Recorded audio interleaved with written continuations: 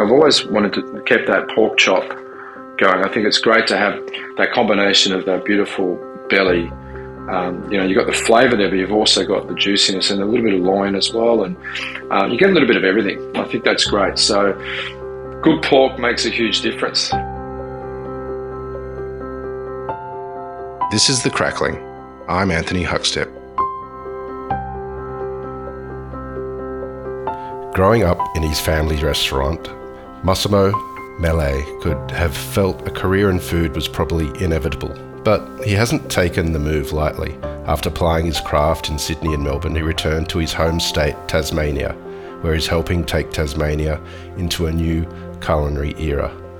Massimo, how are you? What an introduction. I'm well. Hux, how are you? I'm good. It's good to catch up with you, mate. You're doing amazing things down there in Tassie. What's it like at the moment? It's busy. Dark Mofo is on at the moment. So it's extremely busy. It's exciting. Lots of people coming down. Lots of visitors from the mainland. I say that now, the mainland. I've seen some chefs go. It's been really good, yeah. I mean, it's a good time of year. It's probably my favourite event in winter. It's just a great opportunity for people to get out and the town kind of comes alive. Like Hobart's, it's kind of busy, but in wintertime it kind of it's cold and the restaurants are only open certain days a week. And as soon as Dark Mofo starts, everyone's just pumped. The hospo industry just goes nuts, and it's great. There's a real great buzz. What sort of impact has it had on what you do and sort of trying to fulfill the sort of standard that you have with, such a bustling sort of busy period? Oh, look, it doesn't really change. We've been, in Hobart, especially with Peppina, we've been pretty solid since we opened 18 months ago. So it's just another great opportunity to kind of showcase what we do. The north of the state's the same. We've kind of gone into winter a little bit quieter compared to last year. I think it's just generally across the country, especially in accommodation and things like that. So April was a quiet month, so it's nice to get a little bit of an injection, bit of energy.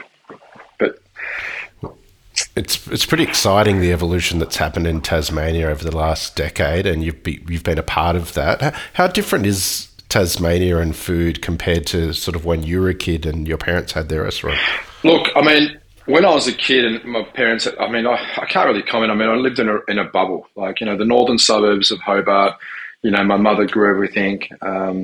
We had chickens. Outside of our home, it didn't really exist. But I can say, when I left as a 18-year-old apprentice, I left Hobart 20 years ago, or 22 years ago.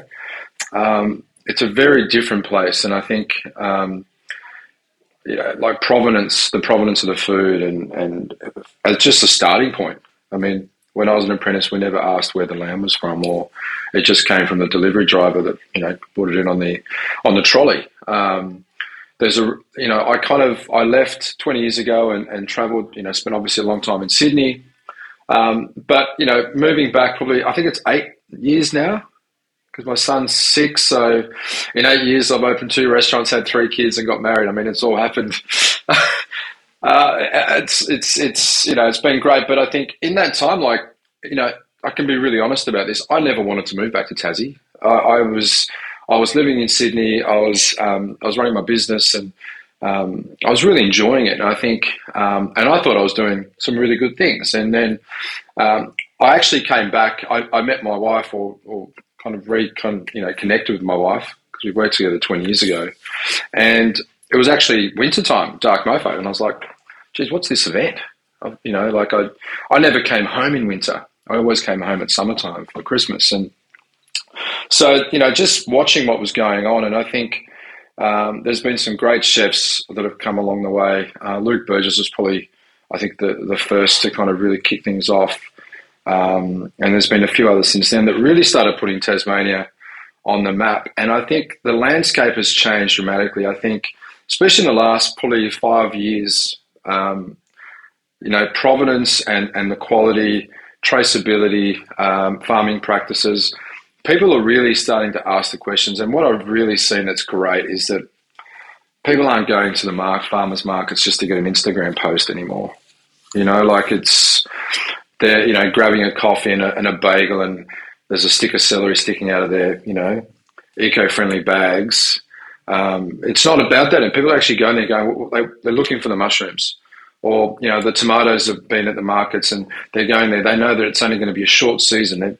They're making their relishes. They're posting about it. I think there's been a real excitement about food, and I think whether that, came out of COVID and people started cooking it, I'm not really sure. I mean, I just think it's really nice to see that. And I think for me, I've done this full circle of, trying to be, and I can say it without any, the hot shot chef back in the day, and it's all about your ego. And now it's really just about kind of, the quality of food and the experience and sitting at the table. And for me now, like, I get really excited when I get to bring produce, not to the table, just not at home as much because my kids don't eat anything, but the restaurant, like last week I brought in 90 corn cobs, the last of my corn, and I made a beautiful corn dish with it, and I was really excited. And I put that on social media, and then people kind of talk about it, and they come in and ask about it. Like, there's a real satisfaction with that, and I can't really explain it, but I get more excited about people leaving comments like, that tastes like my grandmother's lettuce or salad, or that tastes like the lamb we used to have growing up, because I think the full circle now is that I've gone back to, it's really not about me anymore. It is really about the produce and the food, and people being happy, and it kind of connecting with them in a way where they're actually more excited about the taste. They can taste the difference and that's not me doing it, because my food is very simple. I don't muck around with it too much. I just let it do its thing, and I think that's kind of where I am. And I think 20 years ago, it was all about, there's a photo that pops up on social media, those Facebook flashbacks, and I had the beetroot risotto in the plastic plumbing piping, so it could be, it was like a mountain of risotto with this bit, garnish. I was like, what the hell was I doing back then? So yeah, full circle, I guess. You mentioned the bubble that you grew up in and your parents ran a restaurant. Take us back to that period of time. What was it like? Do you have any stories of what it was like being a kid with a family restaurant? Well, it's actually interesting because me and my brother were the only two Italian boys in a very very Aussie kind of neighbourhood, and it was very hard to kind of tap into that, because back then it was obviously being Italian or and from somewhere else and not Australia was not popular. But when my mum and dad opened the restaurant, I was probably grade 4, so I was 10 years old. I was still not very popular at school, and then I had a birthday party, and and when I talk about this restaurant is like a family-run trattoria. It's like going back to Italy, and mum's out the back cooking, or dad's on the floor, or vice versa. Where they made everything in-house, and she made the beautiful tiramisu and the torta caprese and the donuts at Zeppole every Friday. And dad did savoury, mum did dessert. That's kind of the way it worked in that restaurant. And it was 5 minutes from school, it was 5 minutes from home. So you can imagine that triangle growing up as a kid is like school, home, restaurant. So after school, we'd go to a restaurant, have a snack, mum would look after us, then she'd take us home and then come back and do service. But it wasn't until my first, I think it was my 11th birthday, and I invited a few friends to the restaurant for my birthday. And obviously lots of beautiful food, and because my mum is just a fantastic cook. I'm in awe of how amazing she is in the kitchen, and just how much love and kind of effort she puts into pleasing people. But dessert comes out, and it's like this mountain of profiteroles, like with chocolate sauce cascading all over the thing, and everyone's faces just lit up, and they were like, this is the hottest ticket in town. Like, next year we want an invite.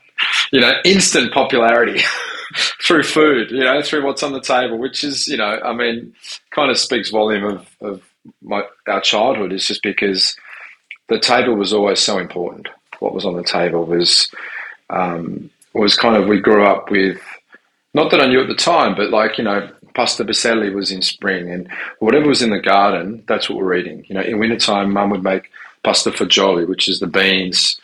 She'd pod the beans, she'd dry them out, and then they get used later in the season, or specific dishes that we knew were festive, like Christmas Day is the lasagna with the works. The polpette, the boiled eggs, the ham. You don't have that all the time, but we kind of knew what to look forward to, and I think I used to use this kind of saying, and my wife takes the piss out of me when I say it because she goes, "Oh, it sounds so wanky," but it really was like every Sunday was like Christmas, and it's kind of like it. She just couldn't wait to kind of put everything on. But during the week was also the same, like just so much effort. So I think there's a real appreciation with food, and I think now when I get to go and spend time with my mum, and I love this. She's like that typical kind of those memes you see, like, "Oh, you come around, I make us something small,"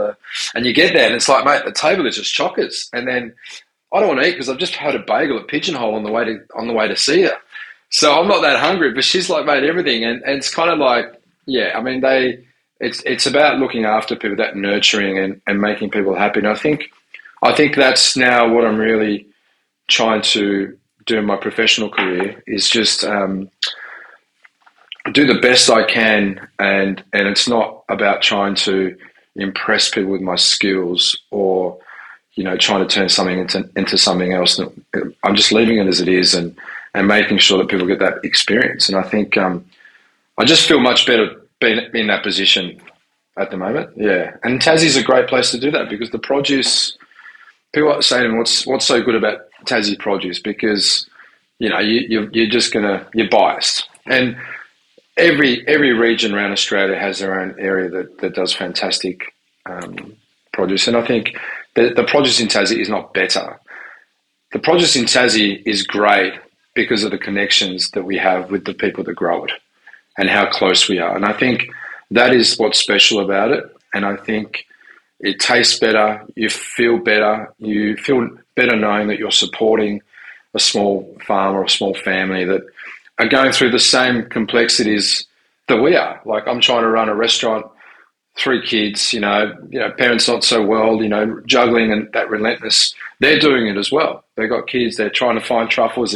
It's been raining too much. Oh, God, we got to pick them in time. We've got to get to the restaurant. So there's a genuine appreciation and respect that really makes a difference. And I think the produce is just what it is because of those connections. Pork is such a vital part of Italian cuisine. Was there any sort of pork dishes from when you were young within your family that you remember fondly? Oh, look, the first one is pasta fusilli, which I mentioned before, a little bit of speck or pancetta, chopped up with some onion and garlic, some fresh peas, a few tomatoes squashed in your hand, and tubetti pasta. It's amazing. We kind of always forget the importance of Italian salumi or pancetta or charcuterie, I guess, whatever you want to call it. I think we really forget that that's part of the pantry. The pancetta or the salami or little things little dishes that you can do. That's such an important part when you sit down, and the antipasto is so important. And it's always based around pork because every family has their own speciality. So growing up, we were the passata and the wine, and then someone else did the salami. I never got to do the salami growing up because it was a different family. And so everyone did something. Yeah, everyone did something and brought it to the table, I guess. And I guess part of the beauty of it is with the salumi is making sure we don't waste a thing. So there was always an abundance, whether it was salami or salumi or sausages, the prosciutto or things like culatello, lons, those things growing up were always there. So whether it's sliced on the plate or used for cooking, I think that's a huge part of Italian, especially Southern Italian cooking, and obviously the French as well. A lot of bases for French dishes, you've always got the speck or the bacon or with the mirepoix give flavour. So pork is really important, but more so for us, the roast pork, the porchetta and things like that are kind of that's like the creme de la creme. Not something you have all the time because growing up in the south, it's a really poor part of Italy. So I think I was 6 when I first came back to Australia. So I don't really remember a lot of big pork dishes, or it was really a lot of vegetables and legumes and things like that that we ate growing up. It's not until I started my professional career that I started to really, look at pork differently. And I think the first dish that I remember cooking, it was at Donovan's. So this would be 2003. Jesus, a long time ago. Mate, you're making us both sound old. Oh God! They did the pork chop, just simple pork chop. And I just never forget this. Like almost like a tomahawk pork chop. That you have that beautiful belly, the crackle, the skin. You just it was just seasoned, cooked over fire really slowly. You turn the pork chop on its on the fat. You render it really, really slowly, and you get this fantastic crackle. And I really kind of that dish or the idea of that, cooking that meat over the fire, which I know is like super popular now, but 20 years ago it was like I was like, wow, this is like awesome. Like I haven't seen anyone do this in Tassie, because you got to remember when I left Tassie, like we didn't really have a food scene, and back then it was a lot of like stacks and this is completely different, and all of a sudden I'm seeing whole fish cooked over fire, pork cooked over fire. Obviously steaks is fine. You see that everywhere, but there was a lot of beautiful ingredients that were just salt and that's it. So that idea of that I've kind of carried in my career, and most restaurants that I've kind of taken over as the chef is like I've always wanted to keep that pork chop going. I think it's great to have that combination of that beautiful belly. You've got the flavour there, but you've also got the juiciness and a little bit of loin as well, and you get a little bit of everything. I think that's great. So good pork makes a huge difference. With your parents, having the restaurant when you were young, were you always destined for a career in food? Was that something that they wanted you to pursue? No, they didn't. It's a great story. No, they didn't. They didn't want me to be a chef. So I worked with my mum and dad. So I started working in the kitchen when I was 10, and I think when I was 12, I think my dad had a car accident, like just a small car accident. So he couldn't open the restaurant that day. So it was a bit of a big deal. So mum said after school, you go to the restaurant, can you just kind of get things going, turn things on and get the, pot of water on. And because I've been working with my dad for 2 years, literally just, at his ankles in the kitchen or in the floor. And I even had my own tip jar in the restaurant, because I'd go out there and, the customers could hardly see me. Like, I'm walking around with the tea towel on my shoulder and the red apron. And mum said, I'll just, go in there, open up, and I'll be there soon. And I'll be there by 5 o'clock, the restaurant open. And you'd always get people coming home from work wanting takeaway. And so mum still wasn't there. She had 2 kids at home and dad, and someone walked in and goes, and he had the menu was on the wall. So he goes, I'll have a matriciana, and I'll have there's a dish called a la chef. It's great when you can't think of anything, you just make something up. And dad just wrote a la chef, and I'm like, anyone can do that. And it's just bolognese with a little bit of brandy in it and a touch of cream. Like, and I still remember to this day, and you cook the pasta, and you mix it in, put it in takeaway container, cheese on top. So I did a few of those, and then a few more came in. I was like, man, I reckon I did like 10 orders, and I was 12. And mum walks in, she's like, what's going on? It's like, and the thing is, back then you think about it, the customers, they're also like guests. They're coming in all the time. They know who we are. They know who I am. They're literally talking to me and keeping me company, while my mum was getting there. And when she walks in, she goes, what's happening? And they're like, no, Maria, he's fine. He's all over it. Vince can stay home.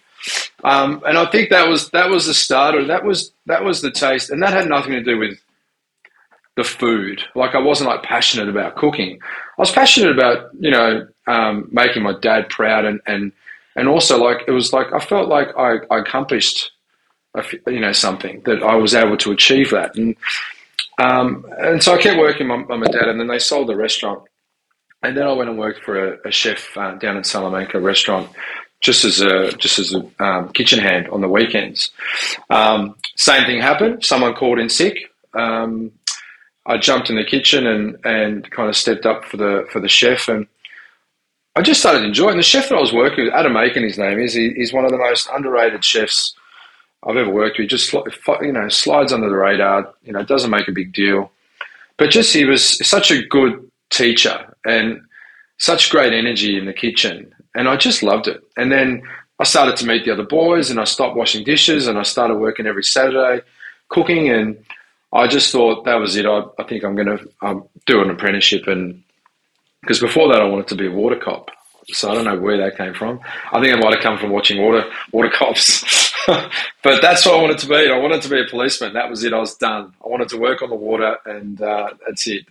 So I started working in the cafe, and I just loved it. And my dad came and saw Adam one day and said, "Listen, mate, I want you to make my son do the worst jobs you could find."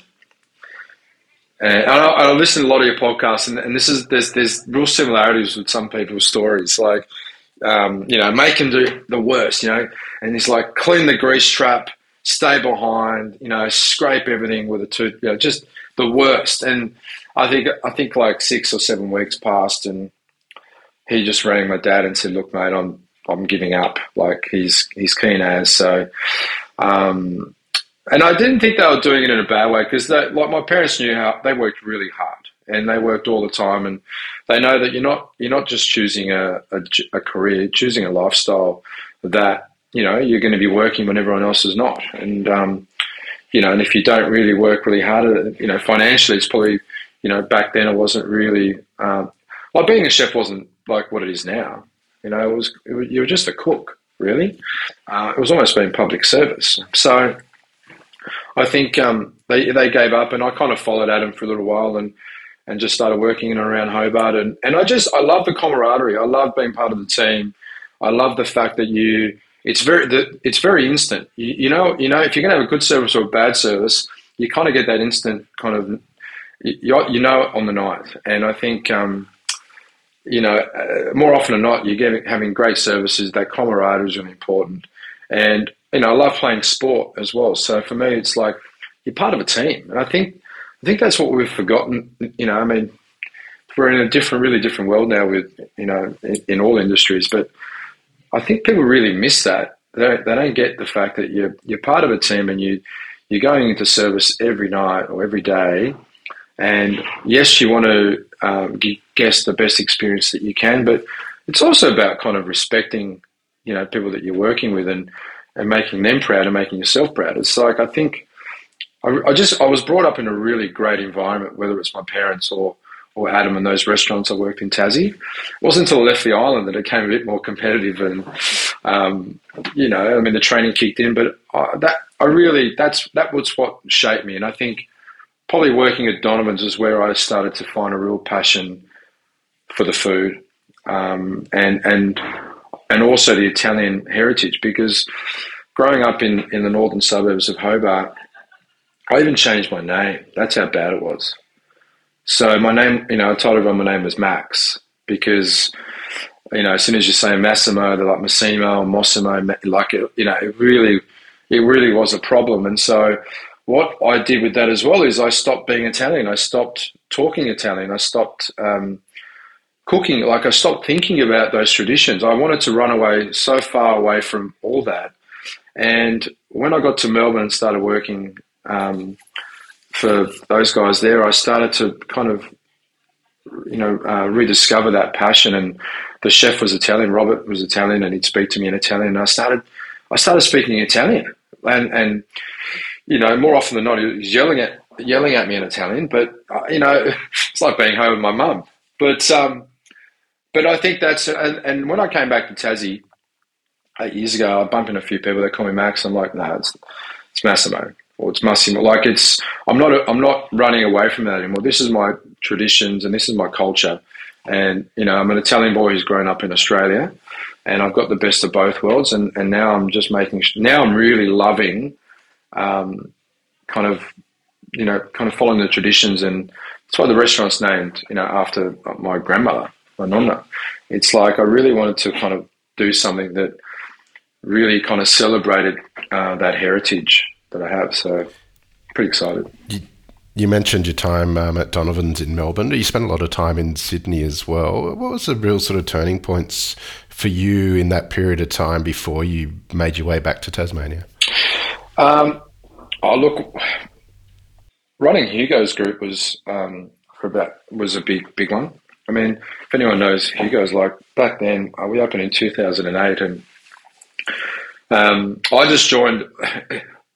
Funny story is that I did the young chef of the year, the Electrolux. Back then it was Electrolux, and that night after the awards, all the chefs, were all getting lots of offers for jobs, which was great, right? And I was like, well, I'm going overseas, and I went overseas for about 18 months. When I came back, there was no offers. No one wanted to talk. No one even like, who? Massimo? What are you talking? Who are you? Because that's how fast it moves, and I really struggled to find my feet in Sydney, but I kind of took that role. I was looking for all these head chef roles, and the role came up for Hugo's, which was just a sous chef, really, in a big brigade. And I thought, you know what, I'm going to start back up and build my way up. And within 6 months of opening that place, I think 8 months, a lot of the top management left. And so just by default, I became head chef or executive chef of this restaurant. Had about 24, 25 staff on it, and I think I was 26.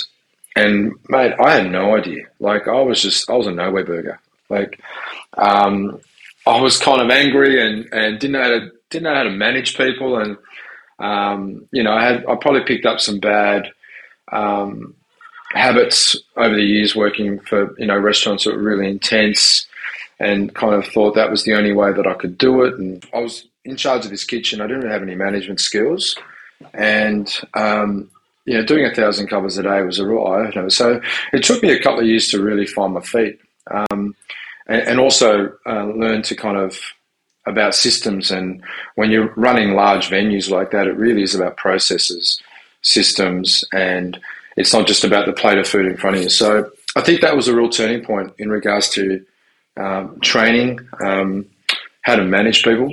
And look, to be honest, I didn't get it right straight away. It took me a long time.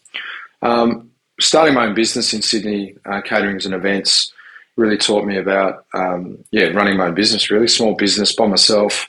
I started, prepping out of a kitchen in the back of Bondi Junction, paying as you go kind of thing. And, I had a really good mate of mine who was a butcher in Manly, who had an old paddy wagon that he gave me to start, and that was my catering van. And I came from, started really with nothing and built that over a couple of years. And then La Scala was a real kind of, I really loved relaunching La Scala. Darren Simpson did a great job setting that restaurant up, and but I love that space. It was a really intimate space, and got a really great review from Terry that really nailed it, because it was just about, it was like this, me kind of pulling out that inner wog boy and just that Italian Australian food, which is what it is. It's my version of Italian food, because at the end of the day, I've spent probably 80% of my life growing up in Australia, and the influence is there, but really, the training and has been here. So he really nailed what I was trying to do, and I really enjoyed that. And then I kind of, like I said, I bumped into my now wife in Tassie, and we worked together 20 years ago, and I was the head chef and she was a waitress, and she hated me and I probably had a crush on her. And we kind of, we started kind of connecting, and then she's like, well, I started coming down to Tassie a lot more, and that was it. And kind of the turning point was picking up and going, right, well, let's go try Tassie. And, because for family and things like that. But to be honest, it took me a long time to kind of get in the groove in Tassie. Like it was, for even coming home, like I'm a local coming home, it wasn't easy. They made me work for it. But I think now, 8 years later, I found a niche, and I think it's not until you've got both feet, firmly planted on the ground. And I think I stay in my own lane. I really focus on trying to support the local farmers, and that's not in a way that's not a marketing, angle, or like I live and breathe it, and it's to the point where it's almost like an obsession, in the sense like I'm on all the time.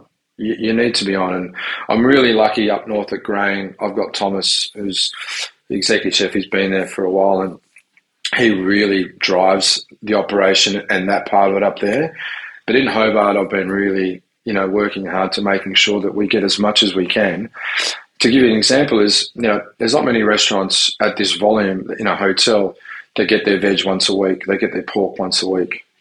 They get their lamb once a week. So that takes a lot of work. Our pork, we have to pre-order it, and I want a specific spec for that pork chop. So it comes off an 80 kilo, 75 to 80 kilo pig because of the fat ratio. So it's really because of that. It's more about the crackle, or the fat.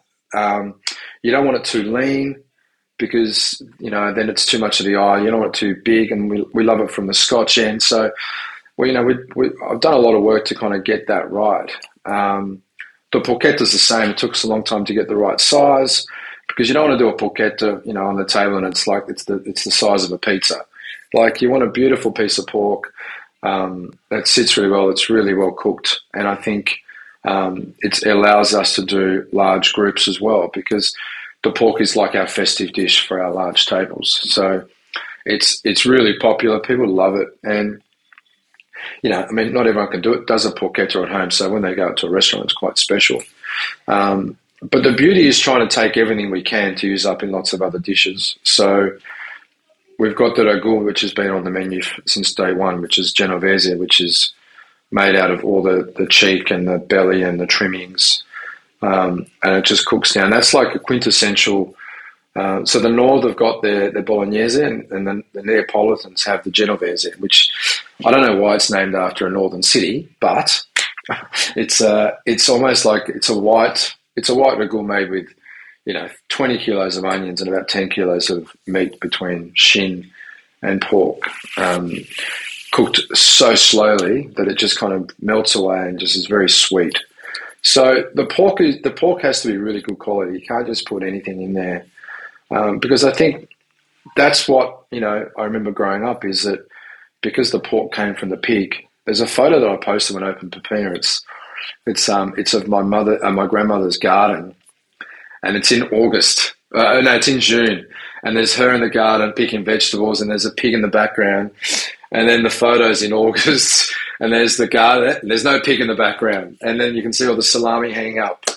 That's where we came from, and I think trying to do that in a professional setting, in a commercial setting, is probably crazy. But at this level, because we're not doing 20, 40 covers, we're doing 180 a night, and you're doing breakfast and you're doing all these things.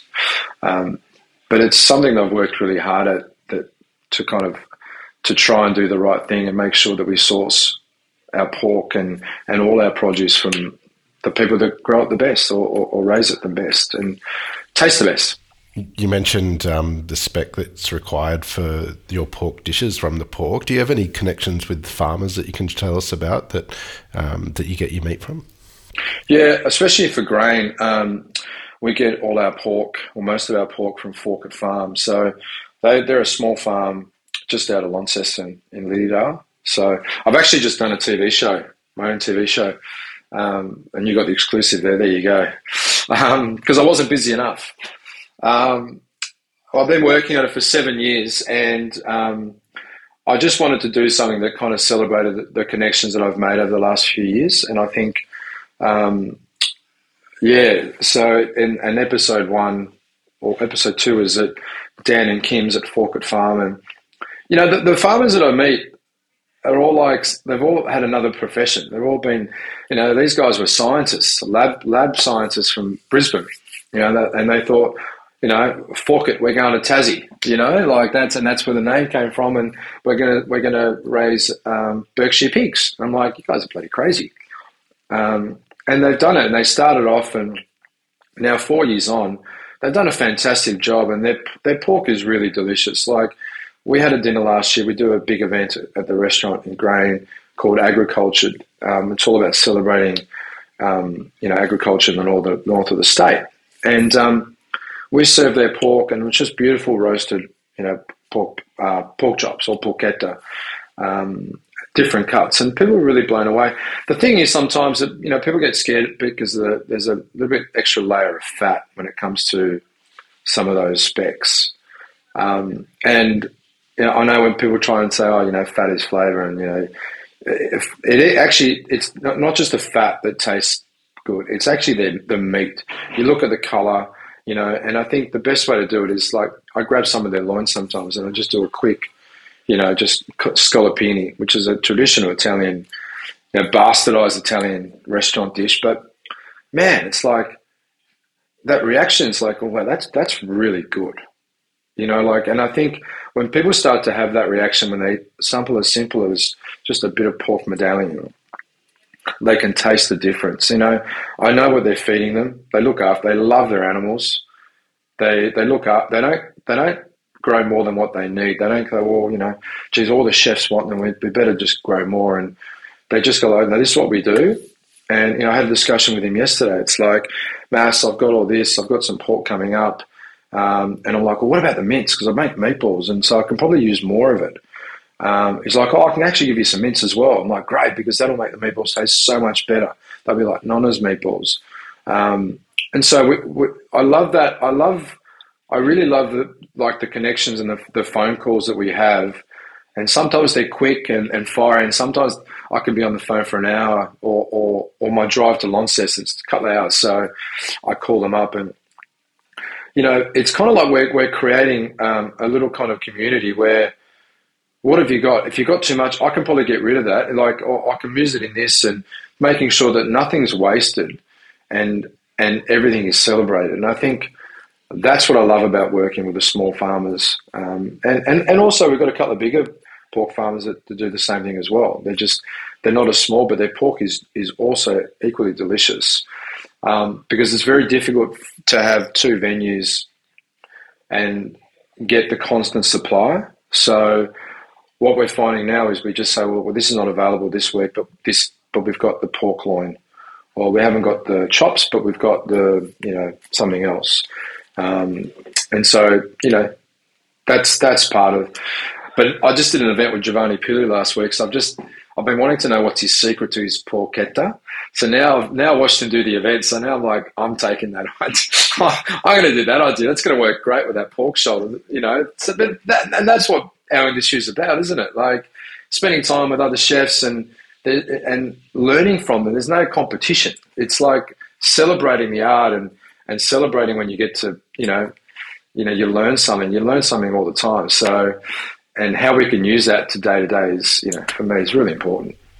Well, I'm glad you mentioned porchetta, because a couple of weeks ago on Instagram you broke the hearts of everyone in the mainland with a couple of huge porchettas which you'd cooked at Peppina. Yeah. Tell us a little bit about the best porchetta. What do you got to do?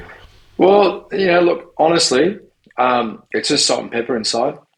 We don't put too much in there, but we leave the porchetta in the fridge for a couple of days, and we just put a little bit of solution of vinegar and salt, and that kind of the night before we're going to cook it. And the day of cooking, we've got an issue. I mean, anyone that works in a hotel knows that fire alarms are an issue, and constant fire alarms, and the porchetta is a source of constant fire alarms, because that's, the chefs like getting so excited, and they're like, oh, look at that crackle, and they open the door and bang, the combi oven escapes the exhaust, and everyone cracks it. But then I'm like, you know what, that porchetta is so good. I really should be upset about the fire alarm. But what we do for our porchetta, what we do is we do the solution the day of cooking. We bring it out, we salt it again. and we keep it quite dry, and then it just goes in the oven on a really low heat for an hour and a half, like 110, and then we just crank it for the last 20 minutes and get that beautiful crackling. And it's great because we do it just before service, so it's hot, it's above the grill, and it's very, and it just, the guys have done I'm really proud of them actually, like, with all the complexities with, like I said about the, cooking in an open kitchen, the alarm, but I love cooking in front of the customers, and then when they walk in, they see it. I think that visual, something I've learned about restaurants that I picked up working for Gail and Kevin, 20 years ago, is that the visuals in a restaurant, whether it's they can see it on the pass when they're walking in, or every day I've got the produce that we use that's in season, on display in the kitchen. And it's an open pass, and same with upstairs, up at North at Grain, is that it just really kind of, you're welcoming people into your home, into your space, and they're like, there's a real connection rather than just there's a pass and plates and that. They can see kohlrabi, they can see the celeriac, they know what we're using, the beautiful jacket pumpkins, and the porchetta's nothing. The porchetta's the same. As soon as it comes out of the oven, it's on the pass, and people do, see it and go, well, I'm going to order that. And I've noticed that at a few restaurants that I've been to lately is that kind of interaction is really important with the guests. And the porchetta's the biggest. Just somehow, I don't know what it is about porchetta or the crack. Is it the crackle that gets them excited? Like, people start just frothing of it. I had a guy come up to the pass the other night, had a few beers, and he's like, mate, I'll give you $20 for a piece of crackle. And I thought, I'm 25 maybe? I don't know. Should I ask for more? I gave it to him anyway because that's great. I love that. I love guests getting excited about the food and seeing in the open kitchen. Well, you're doing amazing things down there with both Grain of Silos and Peppina, and obviously the show that you just mentioned as well. What do you love about what you do? What I love, no one's ever really, I haven't answered that question for a long time. I think it's just I love cooking. I love my industry. I love being a chef. I love being in restaurants. I had a pretty tough time, like when I first moved back to Tassie, and I was pretty depressed there for a while because I went from doing what I was doing in Sydney, and I came here. Like I said, it took me a long time to find my feet and be accepted, and then kind of, I guess, find my lane. And I grew up being in the restaurant. I grew up being with guests, with my family. I grew up cooking, and I grew up making people happy, and I really love that. Running hospitality businesses now is a different kettle of fish, and I'm having to find new ways to kind of deal with the relentlessness that everyone's dealing with these days in running business. But I still love it. Like, yesterday, people get excited. People come to the restaurant and they're like, oh, Massimo actually cooks, or he's actually here. It's like, fuck, who do you think's doing it? Who do you think's pushing? Who do you think's driving? Who do you think's calling the producers? Who do you think's making sure the produce is here? Who do you think is picking the produce in his garden and bringing it to work? Like, I love it, and I love it. My constant battle is making sure that I have that balance between being a father and being a restaurateur, and making sure that I can be, and being a father is number one. But I love working in the restaurants. I love being in the kitchen, and I love also being on the floor now, which is kind of the next stage. And I love the kind of what food does for people. For me, it's always been, if I was sick, Mum would pull out the brodo. Having a birthday, I get my big profiterole. Like, food has always been really important. The satisfaction I've got, especially now with opening Peppina, is kind of, I've really been able to kind of grow as a chef and also as a restaurateur. And I think to have such great local support has been really great. And I think that's, to come back and do it in my hometown, and for people to say, look, thank you. Like, I know it's obviously hard, but we've had a great meal, great night. Thank you so much. And that really drives me to keep going. The days that I have, like, 3 sick calls, he's been a pain in the ass, and can't get this, and then I wake up and you go, thanks for a great night last night. We really enjoyed it. Mum had a great birthday. You know, like we're not curing cancer, but we're giving people an experience, and we're trying to, give them a night out and make them happy, and it's something for 3 or 4 hours we can look after it, and I just love that hospitality, and I think if we can remember that word hospitality, we will go a long way in this industry, because that is what we're there for, and when we welcome people in, that gesture of hospitality is really important. So that's what I love.